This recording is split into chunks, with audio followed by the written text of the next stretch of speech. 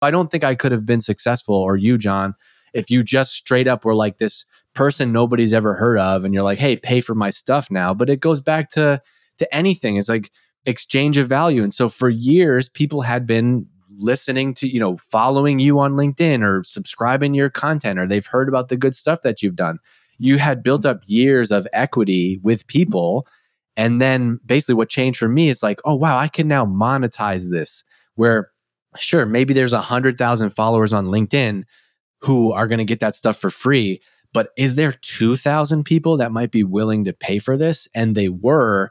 And so that was like a big brain break for me. But specifically as a content creator or somebody doing stuff in the media space, I said this to you before and I'll say it right now. Like my brain is broken because of the way that I'm able to generate income now, whether it's through sponsorships or, influencer marketing type stuff or content or creating a course or a training or whatever.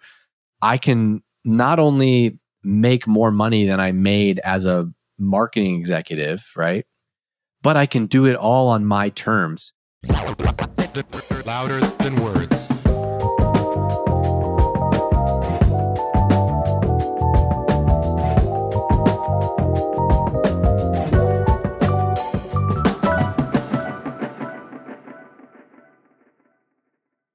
So I was online this morning. I saw you were doing like push-ups with a weighted vest with the locks playing in the background in the middle of your living room. And I was like, your evolution to like fitness influencer fighting dad, but like is well underway, man. Is that what's happening here? I'm getting up in the morning. I'm like, yo, Dave's already done like 10,000 steps. I need to get my 5K in at like 6 a.m. So there's been a bunch of comments about this. Like, are you trying to become a fitness influencer? And I said, no, this is who I've been my whole life. I'm just recently sharing more of that online because I'm a little bit tired of talking about marketing and B2B marketing. And, somebody was like, look at, I get some chirping and whatever. And it's like, what I talk about on LinkedIn or up until this point on LinkedIn and Twitter and whatever, it's like, that actually represents like maybe like 16% of who I actually am as a person. And so I think the video of me listening to the locks and doing push-ups is actually more representative of who I am.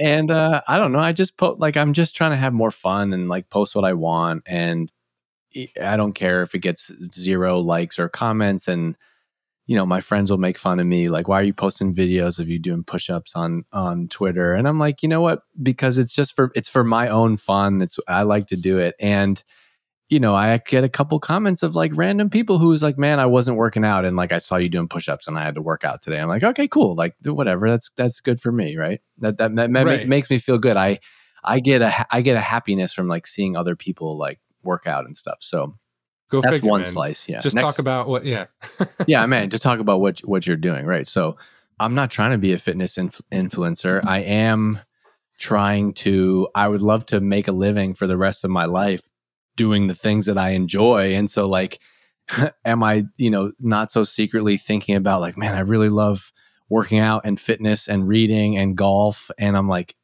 and I don't have a path to this yet, but I'm like, how can I have that be my job for the rest of my life? And if you hate that, then right. I hate you. So, right. Yeah.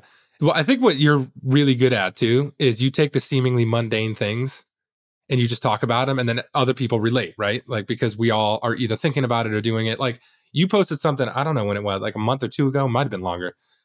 Internet time is weird, where you were just like, I have kids, so I just do push-ups in between meetings or whatever I can get in. Like, and that's what I have my 5th kid coming. So that's what I've been doing for a couple of years. Right. And I'm like, push-ups in between Zoom meetings, whatever's lying around here, like, oh, the door frame, let me do a couple pull-ups, right? Like if you wait until you can go to the gym and put in like an hour, like I just don't have that. That's not my life right now. Right. I'm not in that phase of life. And so when you put that out. Yeah, you're about to have 5 kids, which is like, you deserve all of the trophies in the world. And if you're listening to this podcast, sign up as a sponsor and pay this man because he's got 5 children on the way. Where I learned that lesson. So I've always been into working out and fitness and stuff. And it was after my daughter was born. like 2 weeks after she was born, I tried to continue doing what I was doing, which was going to the 6 a.m. CrossFit class in Boston when I was living. And it just was like, 2 days into that, I was like, this is impossible. Like I have 1.5 hours of sleep and I got to go to work. And this is chaos. And so at that time I bought like a kettlebell, and this was in my like small apartment in Boston. I bought a kettlebell, some bands, and I bought a set of these like Bowflex, like changeable dumbbells, which during COVID, those were like, you could sell those things for like $3,000 easily, or something. Easily. And I just started like in the mornings when I would get up with my daughter.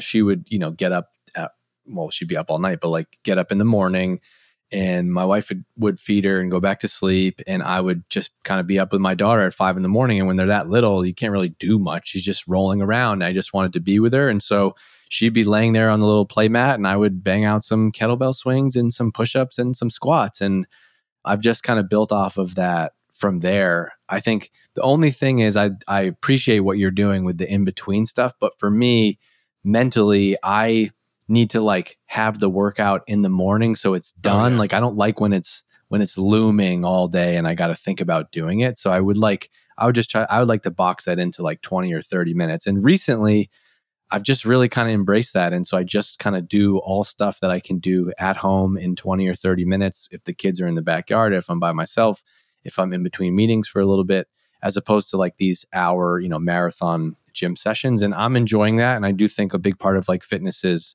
the mental health benefit of it too. And I look forward to doing it every day. And that's kind of where that has come from. That's the bigger part of it now for me. Like here in my late 30s, like obviously I want to be in shape, but the part, is that my phone? Oh, damn. And so was that a ringtone? No, it was Spotify, man. I had my own hip hop playlist playing. I thought you just had like a ringtone. I thought your wife was calling in and you had like, this is like Nelly 2005. Yeah. I got some Nelly Dilemma as my ringtone, but yeah, it's a deep cut, but yeah, man, the mental health aspect is to me so much bigger now. Obviously I want to be in shape. There's something strangely satisfying and inspiring and motivating about exercising when the sun's coming up. I don't mean when it's dark coming up. I mean like early morning sun. When I go on a run, it's just different, man. If I go running late afternoon, it's just, you just get back and you just feel different. I don't know. Oh yeah. I was, I went for a run yesterday morning at about 7:30. Yeah. It was the best. I was like the nicest person in the world the entire rest of the day because of that. Yeah. Giving out head nods and fist bumps to everybody on the trail. I just went this morning on a bike ride, and it's the same thing. The bikers do the head nod. They do the cool guy like head nod.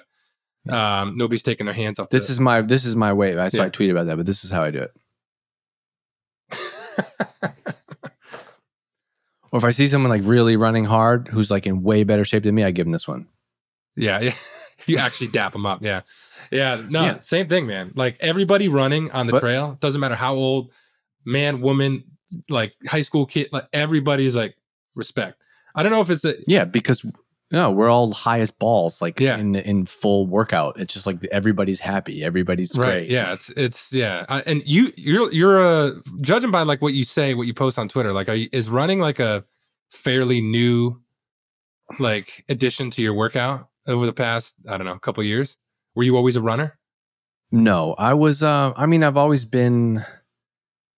had to run. Like I played sports in high school and through college, and running was like, punishment or part of what you needed to do.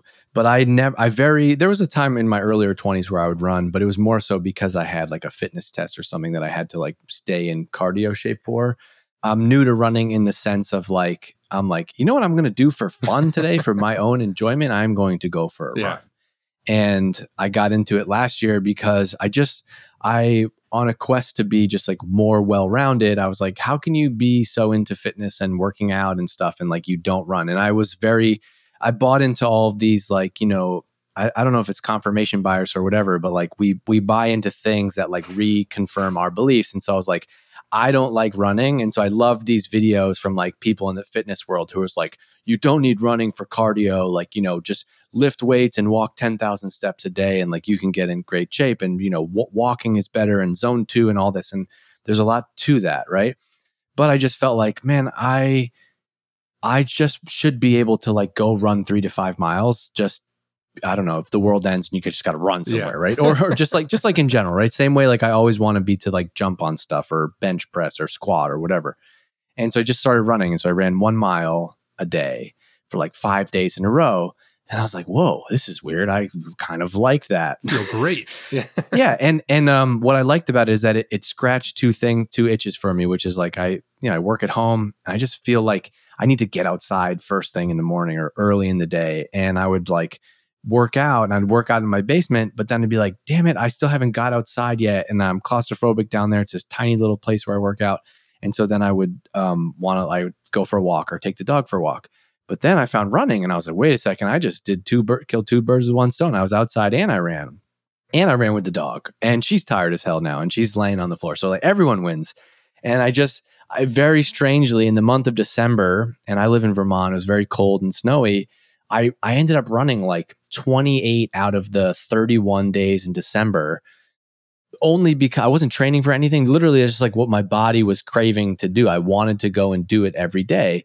And that just kind of compounded. And then I said like, hey, maybe let's push this thing a little bit and let's train for something and train for a half marathon. And I got up to, running 6, 7, 8, 9, 10 miles and just kind of built that habit. And what I found through that was, yes, I made a lot of improvements in my cardio, but what I severely underrated in that like walk 10,000 steps a day, you don't need to run thing is the mental and the emotional and the anxiety and stress and sleep benefits from running. Right. And so I've now just kind of baked that into my routine.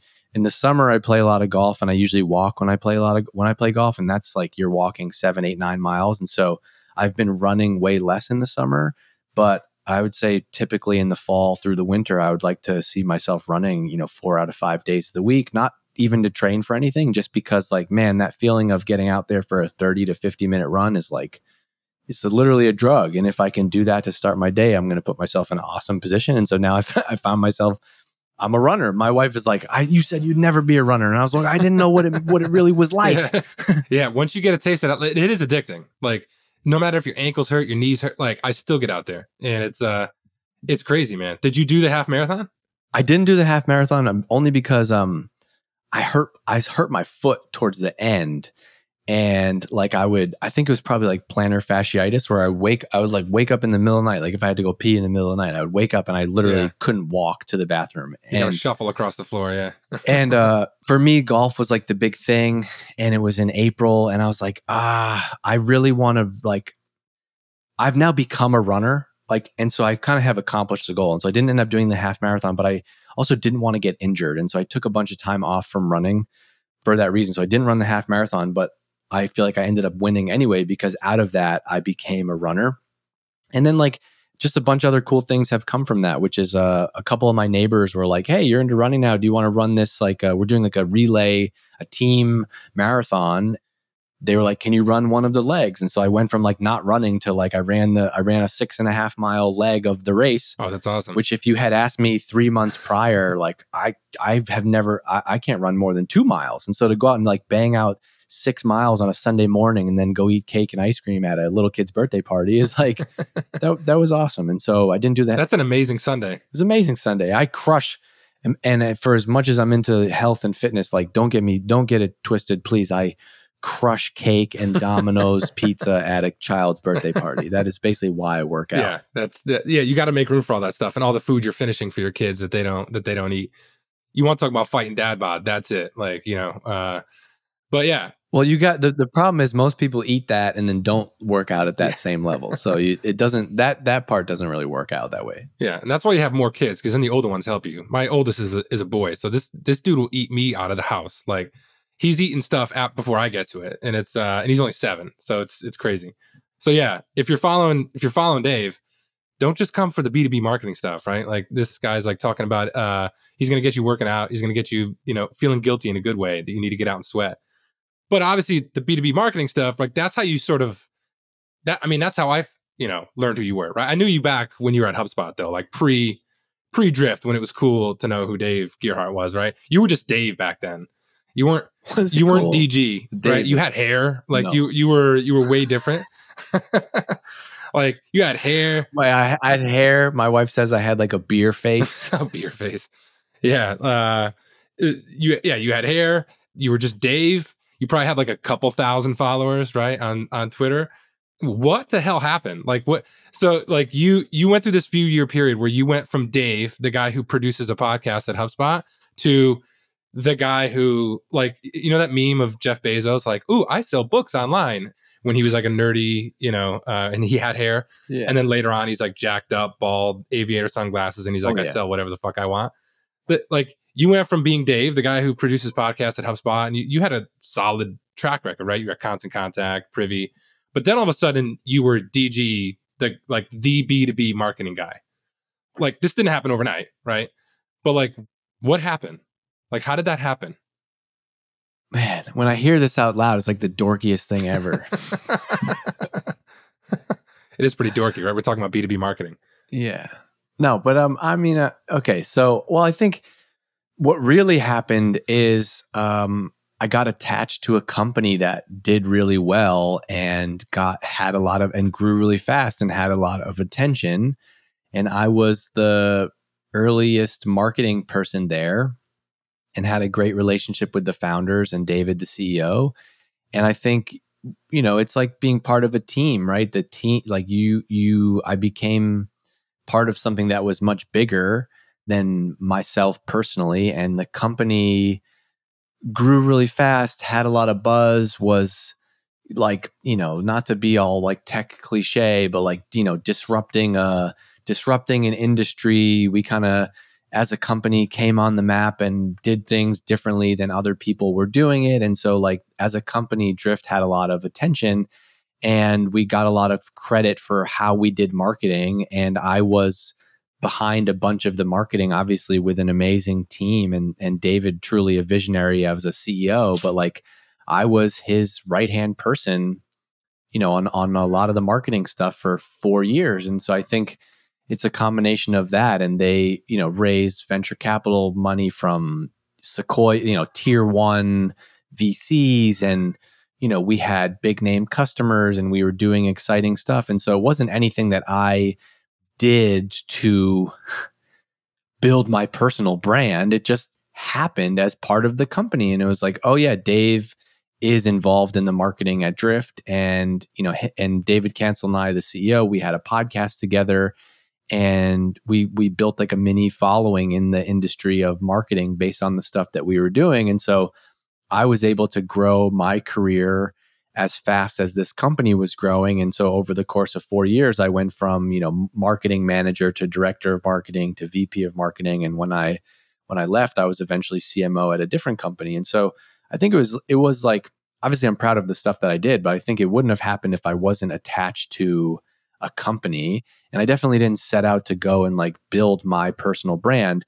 But what happened was the company was selling to marketers, and me as the marketing person there, I started writing regularly about what we're doing in marketing. And that happened to be on LinkedIn and Twitter and through the podcast, right? The walk and talk video that you were rightly or wrongly credited or shamed for at the time. But it worked. So no, the walk and talk videos, like what we found was that LinkedIn had just added like video. I don't know if they had video before, if nobody was using it, but like I started posting these videos and they had like 30,000 views and I had like 6,000 followers. And it was so clear that like, whoa, holy shit, they're prioritizing video. And this was at a time when like all the other social platforms were moving to video. And so we just found that videos got a ton of views.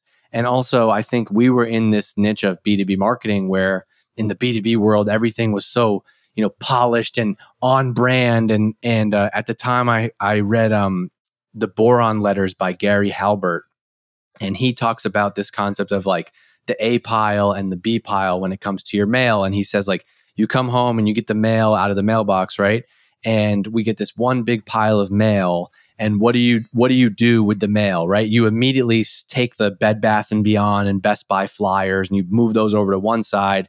And then on the other side, there's like this, clearly handwritten, like an envelope with a stamp on it and a handwritten note that says like, to, John Bonini, whatever, blah, blah, blah. Here's your address. And you're like, oh, cool. And you open it up and it's a handwritten note from your aunt who sends you, $5 for your birthday.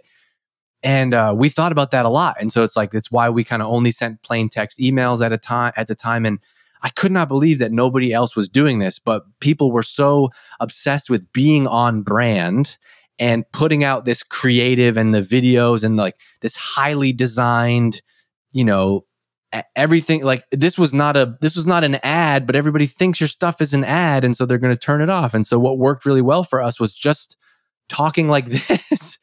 And especially what was helpful was like we were marketing to marketers. And so very much the tone of the videos was like, hey, I'm Dave. I'm a marketing guy. I'm doing marketing just like you are at your company.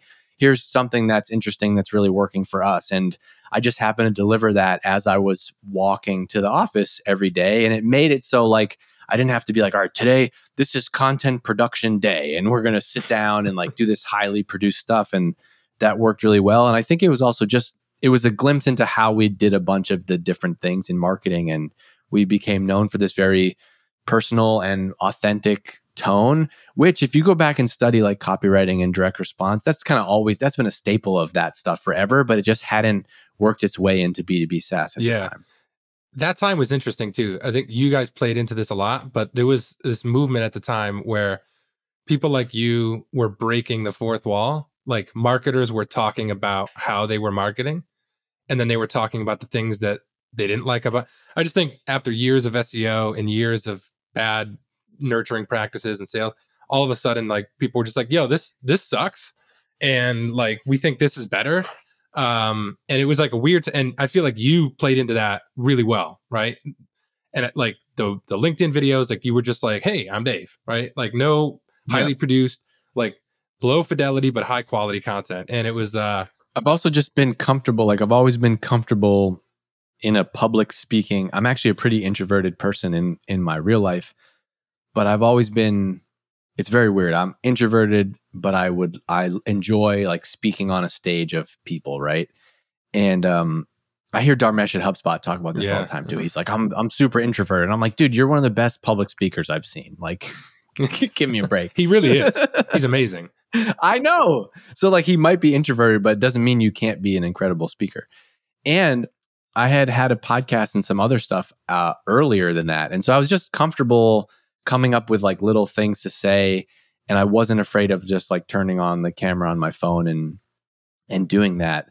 I do also think though, a big part of this is like we were marketing to marketers. Like I could not have been head of marketing at a cybersecurity company walking down the street being like, check this out. Here's 2 cool things that we did. It doesn't work the same. And so I think there was also a level of like, it was the right fit for that audience. And that worked really well. Yeah, exactly. Yeah. I think, it's interesting. Like marketing to marketers in that space, I think is, like if your audience is, either too far up market or I don't know. I know engineers are a little bit different. HR right? It was a perfect space to be in, and I've sort of lived that life too. Makes your job a lot easier in many ways. When did you like? There must have been an inflection point where you were like, something's happening here with my content, separate from the company I'm working at.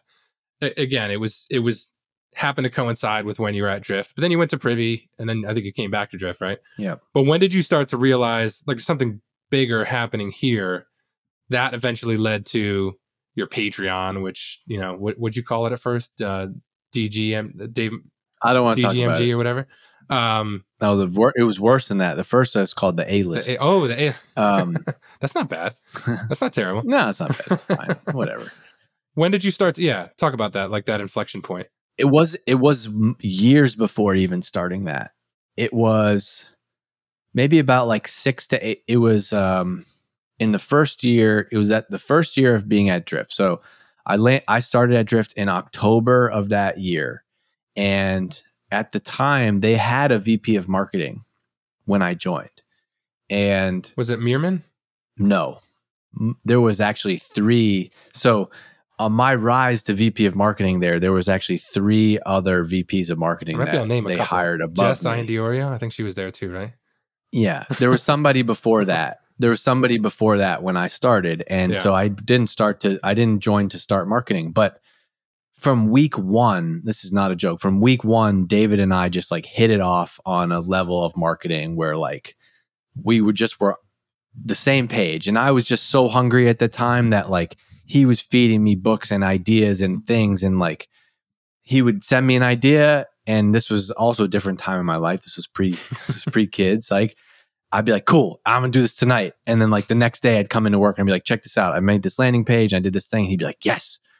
And just moved really fast on a lot of stuff. And so within maybe a couple weeks of me being there, they moved on from this other VP of marketing, not to give me the job, but I think he was like, oh, cool. Like we're getting a lot done with this like guy that we're paying like 80 grand in a marketing manager role. Like, this is great. Let's just run with this. A couple months after that, they hired Jess, who was awesome. But for whatever reason, just wasn't the right fit at Drift at the time. And that was a hard time for me because I don't know how many months that she was there, but I felt like we were moving slowly and David and other people on the team were still coming to me for like all of the things and moving really fast. And it was just so obvious that like I'm the guy that's going to help get us these things done. And so like there was just a gravitational pull to move faster. And I don't want to say like work around Jess. And she's awesome. She's a much better CMO level than I ever could be. But at that point in time in the company, we needed the scrappy person who could like do all the things for the first time. And so she ended up leaving. And about 6 months in, I was not VP of marketing. I was still marketing manager, but it was very clear within the company. And I had the respect of the company and the people around the team. If you title or not, if you said like, who's responsible for marketing at Drift right now, they would say Dave. And I remember like having a walk, going for a walk with David Cancel. And this is how we spent a lot of our times together, which is like we had a one-on-one in the calendar, but a lot of times, we shared a desk and we sat next to each other and he'd be like, let's go for a walk. And I'd be like, all right, I guess I'm not doing my to-do list, right? And it's the CEO and like, let's go for a walk. Right. Next thing you know, and our office was in Cambridge at the time. And like, we would literally go for like a 2-hour walk. Like we're in Cambridge and next thing you know, we're like eating lunch at some like, sandwich place in Beacon Hill. And I'm like, all right, this is the most important part of my career is like these things right now. And I remember one day he's like, he's like, are you ready? I was like, ready for what? He's like, this is, it's your time. It's your time to like to do this. Like, I'm like, okay. And he was like, so we're going to promote you. He's like, I want to promote you to director of marketing because I want to give you that title. And I want everybody to know that like you're responsible, and you need to hire somebody. You need to hire people now and you need to prove that these people can be successful. And then I can give you that title, which I was so mad about that at the time, but looking back, like I have so much respect for that. And as somebody who's now hired people in the future, that's how you got to do it. Like any hiring mistake that I've made, it's like when you give somebody a title before they're ready for it, everything breaks in some reason. And I used to be like, man, why do these people care so much about job titles? But it matters in a lot of ways. So hired the first person, hired the second person. And really quickly, we had a team of 2 or 3 awesome people. It was Eric, who was writing content at HubSpot at the time. And he's just one of the most creative and best writers that I've ever worked with. And Amy at the time, and she was making video and social media content. And so then we had a team of 2 or 3 people. They became success. Like they were doing great work inside of the company. And then at that point in time, I got promoted to director of marketing. And so that was kind of the first thing. I was like, whoa, now I'm director of marketing. Like I did not come to this company to run marketing. I came to this company because I was like pretty good at content and PR and comms and stuff. And cool, now I'm in this position. And so that was a time in my life where like I switched from like content creator, even though I was still doing those things, to like, okay, I got to get smart about how to run a marketing team. And it was similar on that journey. The company started to grow really fast, and things were still going well. And that fall, I remember David was like, it's time for you to meet. Man, I've never told this stuff to anybody. This is cool. He was like, it's time. He's like, it's time for you to meet the boss. And I'm like, who's the you're the boss. Who's the boss? And he's like, no. He's like, it's time. Izar, who's our main investor, and Izar Armoni is a unbelievable entrepreneur, a former entrepreneur and investor at CRV. And they basically, them and General Catalyst invested $15 million in Drift because they believed so much in David and Elias before the company got off the ground. And he's like, he wants to meet with you. And I was like, what? I'm like, about what? He's like, he thinks you're doing an awesome job. And I was like, really? And so I was like, whoa. And so like that meant to me, like they must have been in board meetings and in company things behind this. And the company was so early at this stage, like we maybe had like $1 million or $2 million in revenue, like maybe just hit $1 million in revenue. The team was like 15 people. But that meant to me like they were talking about me in some way. And he wanted to meet me. And so I ended up going to a Patriots game with this guy, and I was so nervous. And to make things worse, I remember David had messaged me like the day before, and he's like, don't fuck this up. I was like, okay, I'm not going to fuck this up. Got it. Yeah. That was like a big moment in my career to like get to hang out with this like big time venture capitalist. And he was just so kind and was like, man, you're doing an awesome job.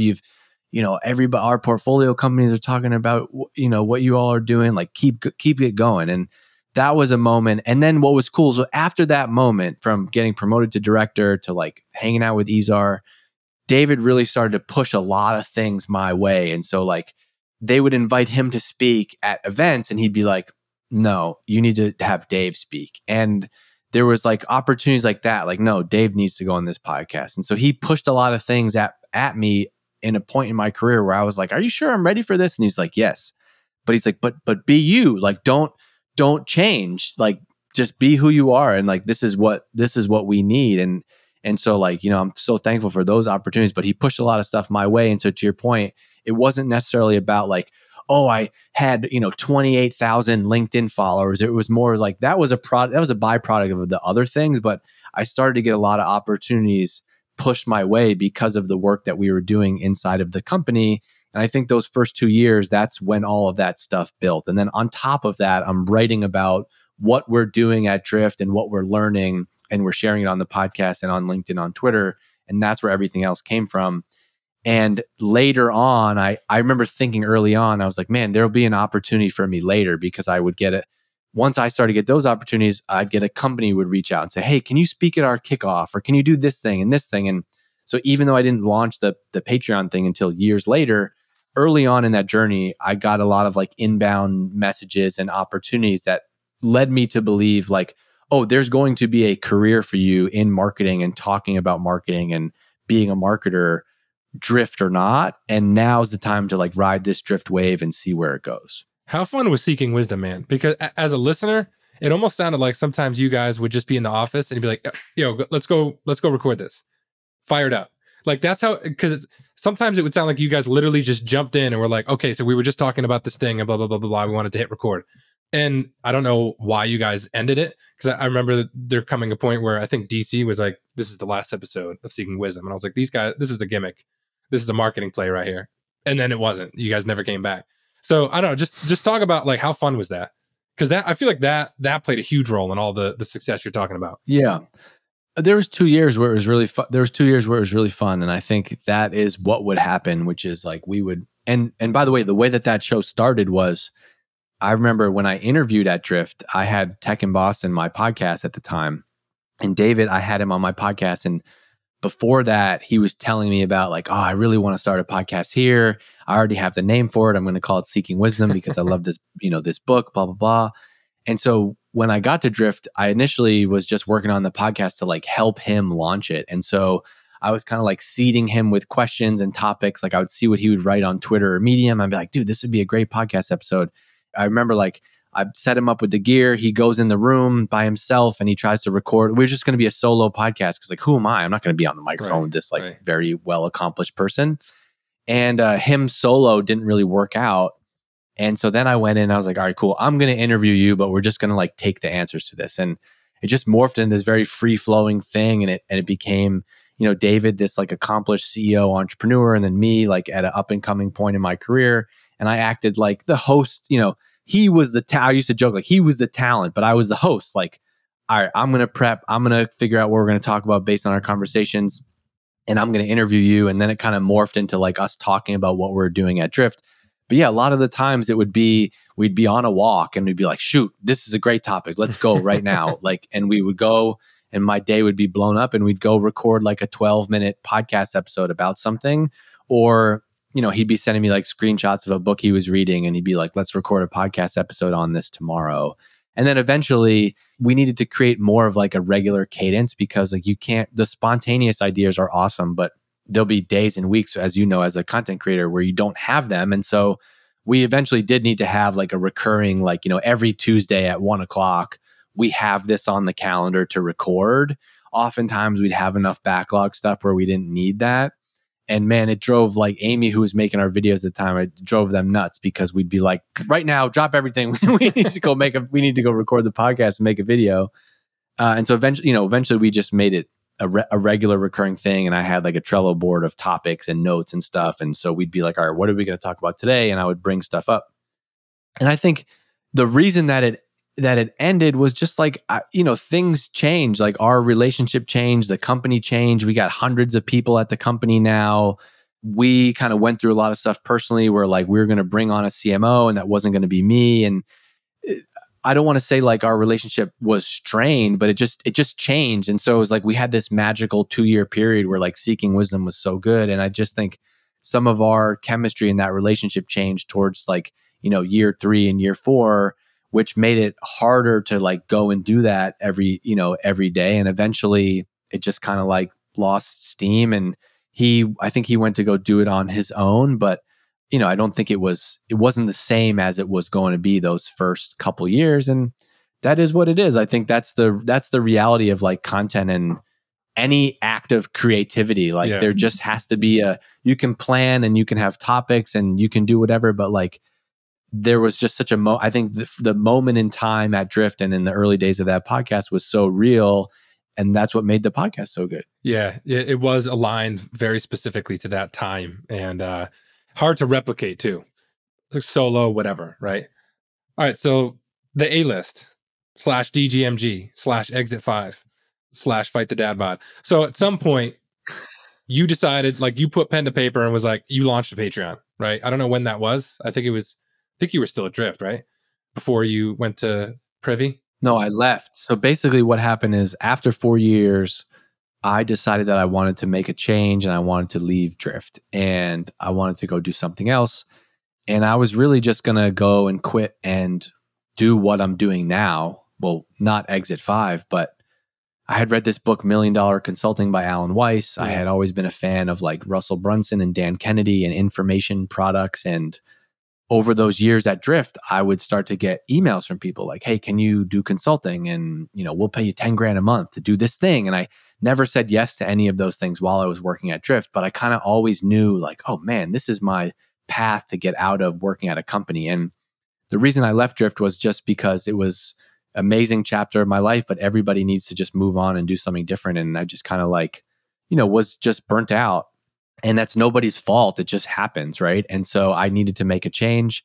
And Ben Jabawi, who was the founder and CEO of Privy, I worked at Privy like 6 years prior, not even in a marketing role. They were like a 10-person startup. I was the customer success manager, which the company ended up running out of money and failing the first time. And maybe that's part of the reason why is I was the one helping the customers.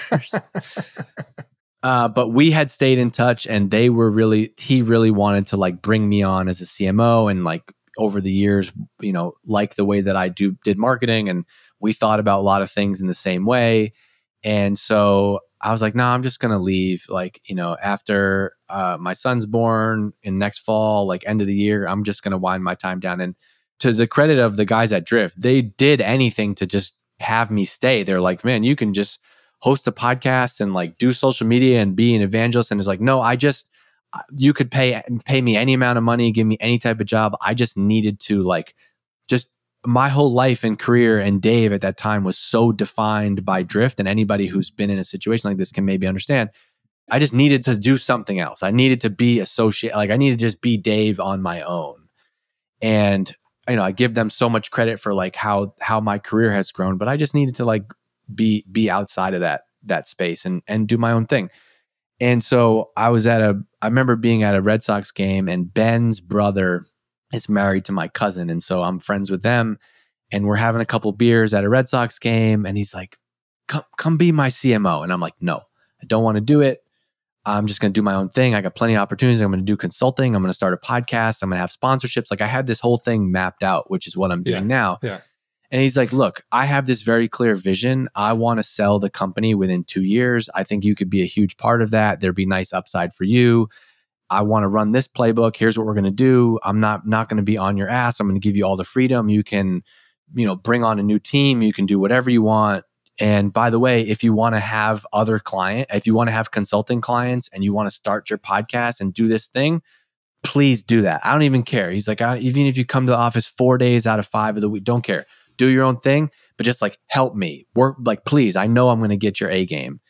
And I was like, whoa, this kind of seems like a no lose scenario. Right.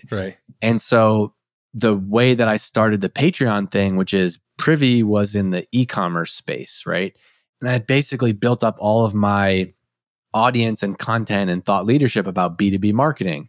And I was like, well, that's where my opportunity was. I don't want that to go away. But I can't start like a B2B marketing podcast at Privy. So it's like, you know what? I'm just going to start my own podcast. Like I'm going to have like Dave's podcast and I'll talk about what I'm learning as a CMO second time around and all marketing stuff. And I'll have guests, blah, blah. My wife is subscribed to this comedian on Patreon, and I see these credit card charges and I'm like, what? $15 a month on Patreon. I'm like, what the heck is that? And she's like, oh, I listen to this comedian and it's $15 a month for her private podcast. I'm like, private podcast? I'm like, what is that? And she's like, well, she posts like 20, 30 minutes a week of stuff that she doesn't release to the public. I was like, oh, I think I could do that. And I'm going to try it with this very real and raw format of me just like talking into my phone and talking about what we're doing. And I was never like sharing like internal secrets or talking about the team at companies and stuff. It was just like my take on what's happening, right? And I was like, all right, I'm gonna launch this. And when I said, I'm gonna launch it when I leave Drift, and I'm gonna use that as the hook. So I decided that I'm gonna leave Drift, whatever. I knew it was gonna be a big deal to people in the industry in that world, because like I was associated with Drift in such a way where like my name might as well have been the third founder in the company story. And so I recorded a podcast episode explaining why I'm leaving and what I'm going to do next. But the podcast episode was behind the paywall on the Patreon thing. And I had maybe had, I don't know, like 50, 60, 70,000 followers on LinkedIn at the time. And nobody saw this coming. And so like the day that I left, my last day, I wrote like, today's my it was the last day. I had got off I did Hypergrowth, our last big event at Drift. And I was on my plane ride home, and that was it. That was my last day. And on the plane, I launched the Patreon thing. I had already had it set up. And I said, today was my last day at Drift. I'm doing X, Y, and Z, blah, blah, blah, blah, blah.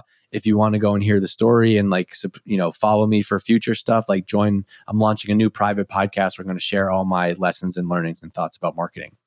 And I expected to get like 10 people and it'd be like $50 a month and I'd be cool. But like within the first 2 weeks, I must have had hundreds of paying members. And all of a sudden, what I just thought was going to just be like a little side blog of mine became an income stream.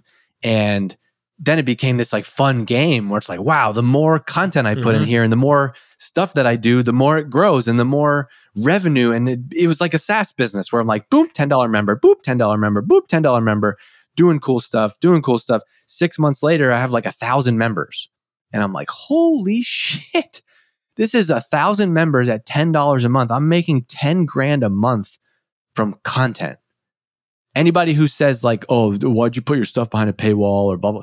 That's why, because it's like, it was a ridiculous income channel, but the value was also there. Like people, the renewal rate was amazing. The referral rate was amazing.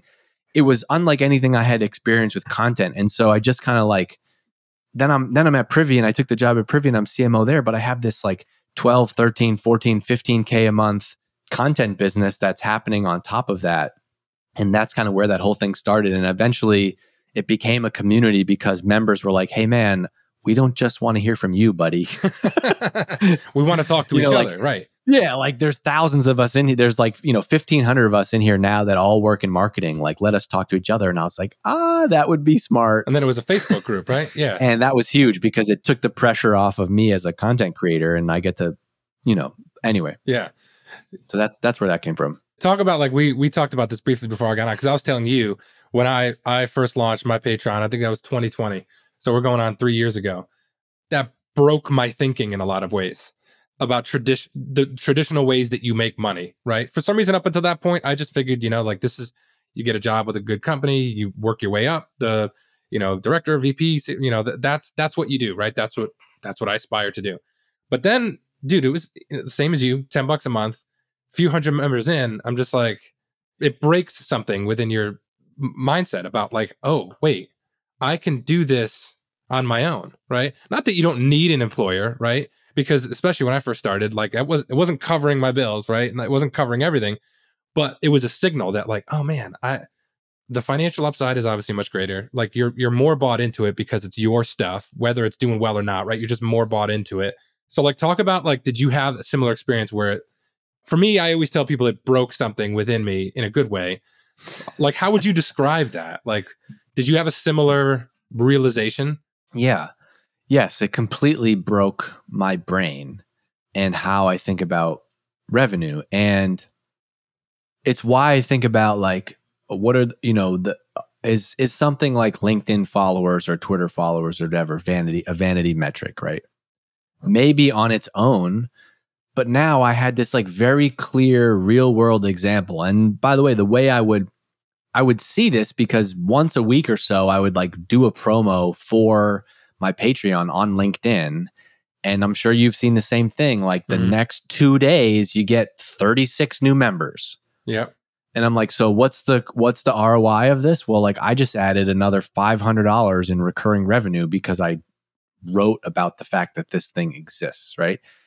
And so what broke for me is like, I think the old model used to have to be like, either A, you need to work for an employer, or B, you need to build this massive, huge audience. And like, you can only generate revenue as a content creator if you're a Kardashian or if you're Mr. Beast or whatever, right? But then here's people like you and me in a niche where there's people willing to spend and invest in themselves, and ultimately, $10 a month. So over the course of a year, and I think you get there was an annual discount. So it's like someone could sign up for $100. They could get access to this for the year. I found out that people were either paying that they had enough income where like $100 to John's some good content or whatever was like an expense that they never even thought about. Or I noticed a lot of people were emailing me and asking me, hey, do you have a template? I want to ask my boss if I could expense this. And so I was like, I just think there's this, I don't know if I'm articulating this the right way, but there is like a holier than thou thing with people that create content. They're like, well, you're charging now for your content, and like, how dare you have sponsorships? And I'm like, you're damn right I have sponsors, and I'm paying for this stuff. Like, I've spent 12 years learning and writing and learning about marketing, and like, I think that that's valuable, and I've used these signals on other platforms. Oh, so I don't think I could have been successful, or you, John, if you just straight up were like this person nobody's ever heard of, and you're like, hey, pay for my stuff now. But it goes back to anything. It's like exchange of value. And so for years, people had been listening to, following you on LinkedIn or subscribing to your content, or they've heard about the good stuff that you've done. You had built up years of equity with people. And then basically what changed for me is like, oh, wow, I can now monetize this, where sure, maybe there's 100,000 followers on LinkedIn who are going to get that stuff for free. But is there 2,000 people that might be willing to pay for this? And they were. And so that was like a big brain break for me. But specifically as a content creator or somebody doing stuff in the media space, I said this to you before, and I'll say it right now. Like my brain is broken because of the way that I'm able to generate income now, whether it's through sponsorships or, influencer marketing type stuff or content or creating a course or a training or whatever. I can not only make more money than I made as a marketing executive, right? But I can do it all on my terms. And that doesn't mean I have to make $1 million a year, but let's say I was getting paid, 250 grand as a marketing leader. I believe that I could make 250 grand through content for the rest of my life. And I can do it in a couple hours a week and do it on my schedule. And I'm picking up my kids at school and I'm dropping them off. And this morning I took my daughter to a swim lesson, and I'm not traveling for work. And again, whenever anybody talks about this, or I see it like on Justin Welsh's stuff and other people, there's always somebody who's going to be like, well, there's so much privilege and all this. I totally agree. I'm very, very fucking fortunate to be able to be in this position. But like, damn it, if I don't now use this the rest of my life to make sure I don't ever have to go back and work inside of a company. And so what's broken in my brain is that now to generate the same and more levels of income, I don't have to work 40 to 60 hours a week on someone else's thing. That's broken forever for me. Yeah. And to the people who say this stuff like, oh, you're charging for, those people are always really loud too, right? Like they either post stuff on social or they'll email you. But you've probably got a ton of messages like this too. I've gotten messages from people saying that like, oh, I got a job because of this, or I got a raise at work because I implemented this thing that you talked about in the group. And that's what keeps me motivated to keep doing it. And that's why I share like more. I don't think like social media has like conditioned people that like you need to share everything and give it away for free and like inbound and all that. But yeah, I think the haters are usually louder. That's so true. I just think, yeah, sometimes I just am in my own head with that type of stuff of somebody says something when like literally I have my own Slack, even though I'm a one person company. I have contractors and freelancers and people that I work with. Just for myself, I have a channel in my own Slack that I call the Exit 5 Love. And I put screenshots of social proof and stuff in there. And like, yeah, I have this one from a couple weeks ago.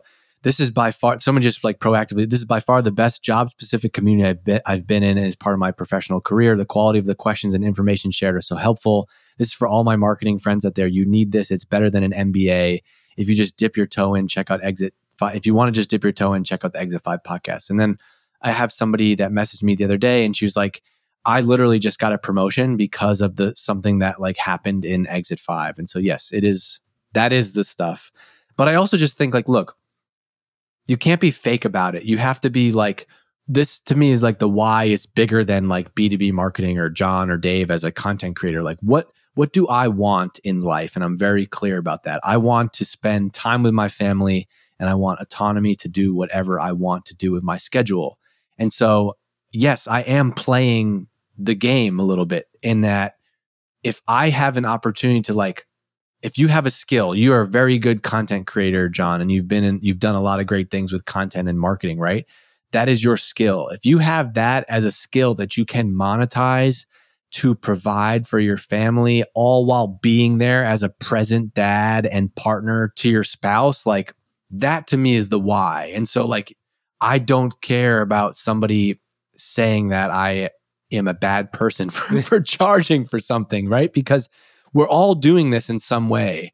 And I talked to like my sister a lot about this. She works in healthcare and she makes like a fraction of what I can make doing this. And she's like, this is so ridiculous. Like I got to go into this hospital. She's in the admin side of things. She's like, I have to go into this hospital for 60 to 70 hours a week. And she's like, you better capitalize on this thing because like not everybody has the opportunity to do this. And so I just think you also have to be like, it all comes back to like, what's your actual why? Like, I know that B2B marketing and me talking about marketing is not saving the world, but I know that if I do this, it's going to provide income for my family, which is going to give me time to like be active at my kids' school, be a productive member of my local community and society, and like volunteer and chaperone and invest and be part of local businesses and other things. And so I've been like, especially over the last couple of years, I've just really tried to remember like, oh yeah, that is why. And I'm doing this now as a means to this other end, right? Like I don't want somebody to think that like, I think that B2B marketing is the most important thing in the world. It's surely not. And my opinion on that has especially changed the moment my child was born. Like that all changed. That'll do it. I told my wife, because I'm in this process now, right? Going solo and leaving the full-time gig and going all in on myself. I told her one of my goals is when the kids are older, we have number 5 coming, they're all 7 and under, is I almost posted this online, but I was like, oh, people are going to take this the wrong way and talk their shit. But like one of my goals. So instead I'll say it on the podcast. Yeah, exactly. More context here. But I want them to almost say like, Dad worked. Like, not that I don't want them to see me working and see me putting in the effort, because like, that's the part I thought people would misunderstand. It's like, it is important for your kids to see you putting an effort on something, right? And building your own thing. I think there's a lot of value in your kids seeing you do that. For sure. But I'm so present in the other stuff, gymnastics classes, picking up the kids from school, I'm usually one of the only dads there, right? No, I'm no disrespect to the other dads or the moms they're picking up, but I'm usually one of the only dads there, picking up my kids from school, and I love that. I mean that more as like being so present, being at every game, being at every recital, being at they're playing recorder. I want to be there, right? In second grade. And yeah, so like I want to almost them to be like, Dad, when did you have time to work? Like when were you working? Well, I think, yeah, like I think writing that on LinkedIn or whatever, someone's going to be like, well, wouldn't that be nice? And it's like, well, no, but if you hear it in this man's voice, it's like, man, I wake up every day and I'm so thankful for that. And if you could do this too, wouldn't you? And so like, I'm trying to like maximize that. And I completely agree. And I respect the heck out of that. Just to give you another example of this, because all these brands have woken up to this idea of influencer marketing, and like especially in B2B, I've been adding a bunch more like sponsorship revenue lately, right? And now there's always going to be someone who's like, oh, I can't believe you're doing ads. But here's how I see this, not as Dave, the B2B marketing guy, but Dave as the entrepreneur, Dave as a business person, Dave as somebody who's going to try to provide for his family, right?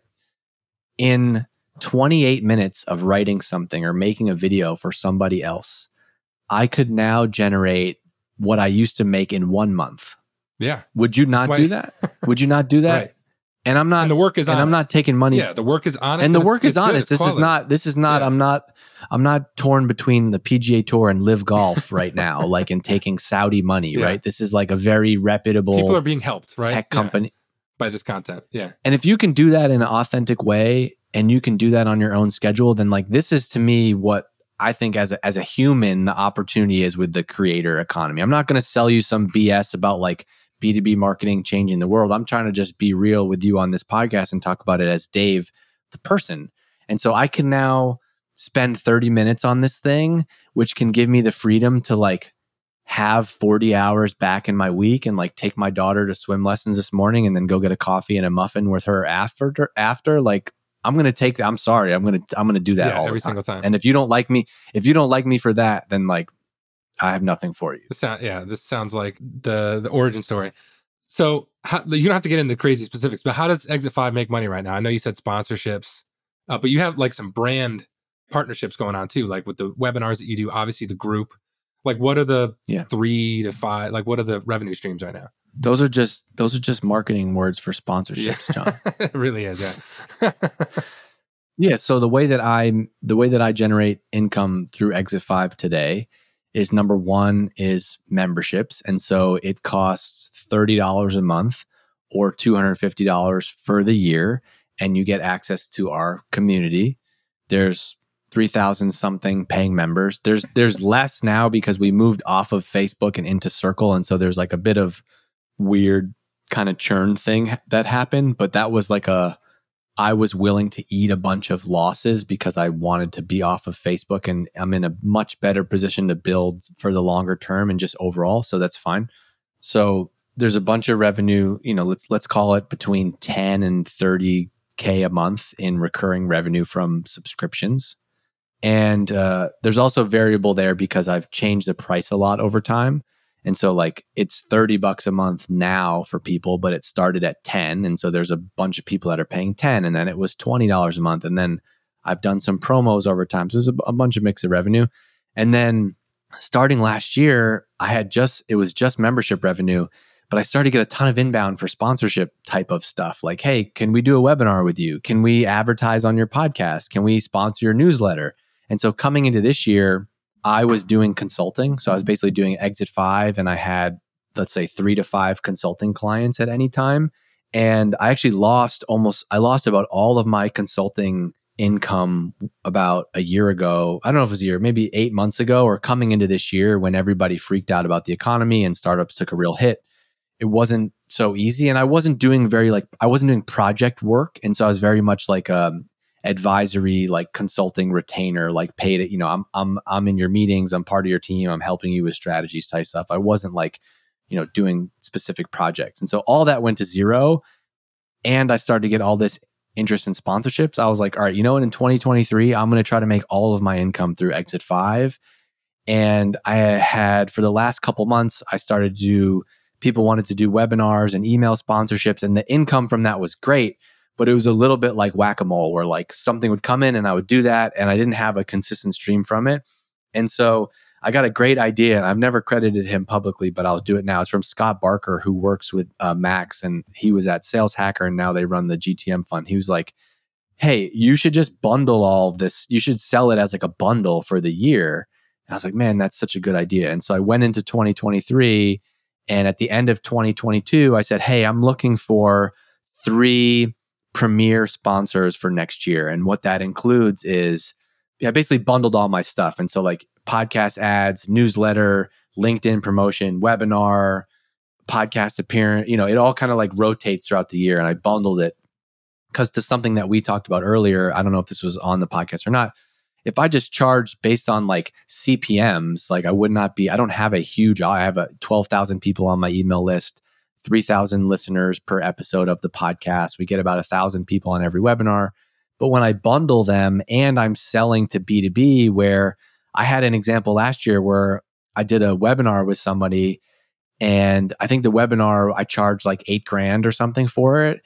And I found out, because I knew somebody else at the company, I found out later that they booked like $300K in revenue from that. And I'm like, okay, well, we're going to charge more now. And because I'm not selling t-shirts or phone cases, like I can do that. And so today, let's just call Exit 5 like $1 million a year business. And half of that would be from memberships and half of that is from sponsorships.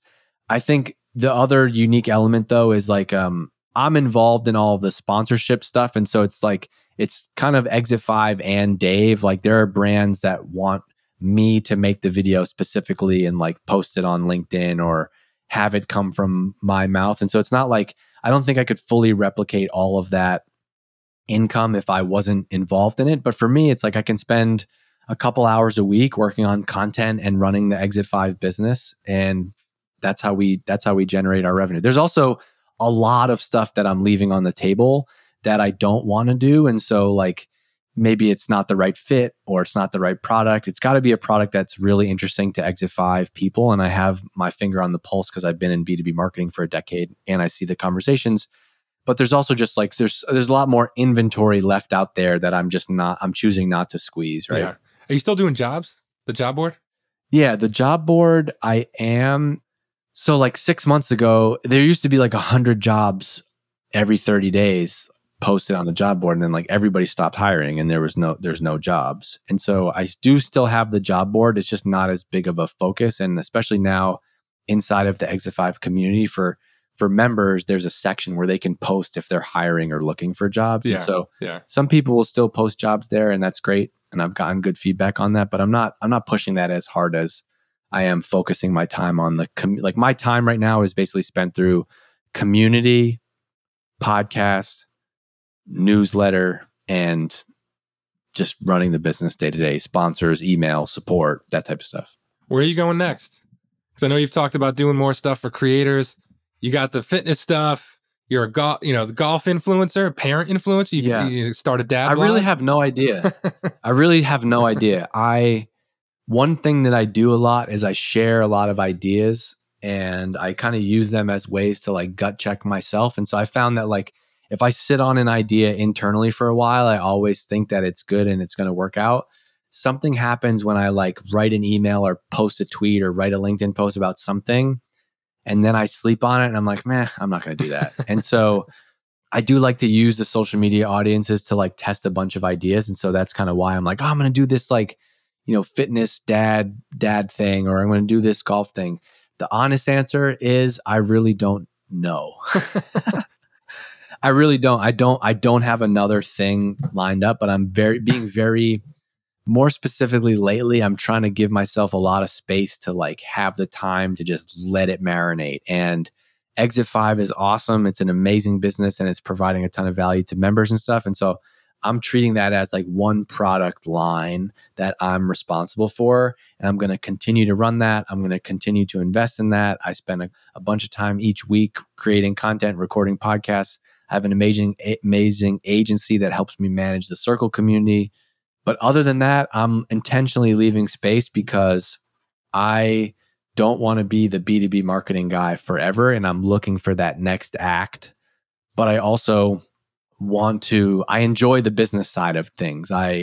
It's competitive. I enjoy generating revenue. I enjoy coming up with new ways to build audiences and products and sell stuff. And so the real answer is I don't know, man. I really don't know. And I'm trying not to like run into anything. One of the things that I'm working on lately, and I have my wife to credit for this, is I'm very impulsive, which is a gift and a curse for an entrepreneurial type. It means I can move really fast and make decisions, but it also means like I leave a lot of like half created things in my wake. That's okay, right? Like you got to try a bunch of stuff to find what lands, right? Man, I could kiss you. Thank you for saying that. Yeah, it is. But I want to operate at a different level now, in that like I have some income, I have some time. I want to be intentional about what I'm going to do, and I want to do an awesome job with it. So part of me, like the angel and the devil on my shoulder, is telling me that. But then also I'm like, I really want to get back into like writing. And I'm like, should I just like start my own newsletter or blog and just like let it happen and have no agenda and just like write my face off and just see where it goes? Like part of me is like, so what's your reaction to that while you're on here, Mr. Therapist? No, that's good. Yeah. Like I think the real honest takes that you post, like you'll just come out with stuff on Twitter or LinkedIn about like, and you'll pull from your experience, right? And I think you have a lot of, I don't know, you just have a lot of insight based on your experiences, even just at Drift alone, but then Privy. And I don't know, you've been in a lot of situations that most of us haven't. And I think there's a lot of value in you just sharing like the stuff you might think is mundane, but you're already pretty good at that anyways. But to me, that's about marketing. And I'm channeling that into Exit 5, right? What I want. It's just like your life, like a lifestyle type of thing. To blog about whatever you want, basically. Kinda, yeah. I guess, yeah, I think so. And I think, well, it's different. What's nice now is like with a community with thousands of members, I don't have to press myself for like, and I'm not an operator anymore, and I'm not a CMO. I'm not in there. I don't have to press myself for like hot takes. Like, what do I think about SEO and Chat GPT? I don't know. But what's great is I have a podcast in 2 hours with someone who's an expert on that, and I can talk to them for an hour, or I can ask the question in the community, and like that prompts a discussion. I think I've always thought of myself as more of a creator and entrepreneur than like marketer specifically. And so where I'm trying to go in my next chapter is evolve from like the B2B marketing advice guy to like, shoot, I might go buy a local business in Burlington, Vermont and like make it better and turn that into my next thing. I don't know. Right. I think there'd be a lot of interest and just value in you just sharing that. Like, you don't know what you're going to do. You know how many people don't know what their next move is, whether that's in their career that they know they want to be in, or just they're at a point in their life where they're changing careers, they're graduating college, they're retiring, but they want to do other stuff. There are so many people who would relate with you just airing out like what you're feeling. I think people are interested in the work that you've done. I don't think the interest stops when you stop talking about B2B, right? So I don't know. I think like you're a pretty honest person on social. You do talk about things other than B2B, but I think if you really got into like I would read like, what are the emotions you feel on a day-to-day basis about what's next? How are you thinking through that? Like, how does your family play into it? Yeah, all that kind of stuff would be interesting, I think, for people to read about, because I think all of us at some point or at some area of our lives are at a point where we need to make a decision, or we're unsure, or we don't know what the future looks like. Everybody could relate with that, right? Yeah. So I've been, what's interesting to hear you say, I've been doing that, and I'm only showing you this because we're recording this right now. But since I don't know where to put that, I've actually been channeling it into like oh, nice writing, like an actual like. And like just before this, I was at swimming with my daughter, and she was in the pool in a swim lesson, and I just stream of thoughts. Yeah. Like I write about a specific topic or something that's on my mind, but after I finished writing this, I'm like, oh, I could totally like type this up, and this would be an interesting email, right? And you know who would find it really interesting one day is your kids. Oh yeah, I got something separate for that. Yeah. I've been journaling for like 7 years, and every night before I go to bed, I write about what we did that day. Oh, that's awesome. And if they can read my handwriting, it's going to be amazing. I have the worst handwriting. Yeah, there'll be a tool at that point where you could just like, it'll be transcribed for you. Just scan it. You haven't seen my handwriting. There's no AI that's going to be able to figure this out. Yeah. There's a not $1 million product idea because it'll just be your handwriting. Everybody else's is fine. All right, man. Well, I should scoot because my kids are probably going to be home soon, and yeah, it'll be loud as hell in here. And I'm sure you got stuff to do, but this was great. This is a good example of why, by the way, like it's a shame. Like usually when I do my podcast, it's for, it's for Exit 5 and we have an hour, but like a good natural podcast like this, it's like you need more than an hour because you need to just kind of like let it go a little And bit. just follow the threads where it goes. Yeah. Yeah. Anyway, it was great to catch up with you. I'm a big fan. I'm going to continue to be a fan and supporter. Thank you for chatting. I enjoyed this, even if it just was me hearing myself talk for an hour. I got a lot out of this. Likewise, my friend. It was great catching up, man. All right, man. I'll see you. Louder than words.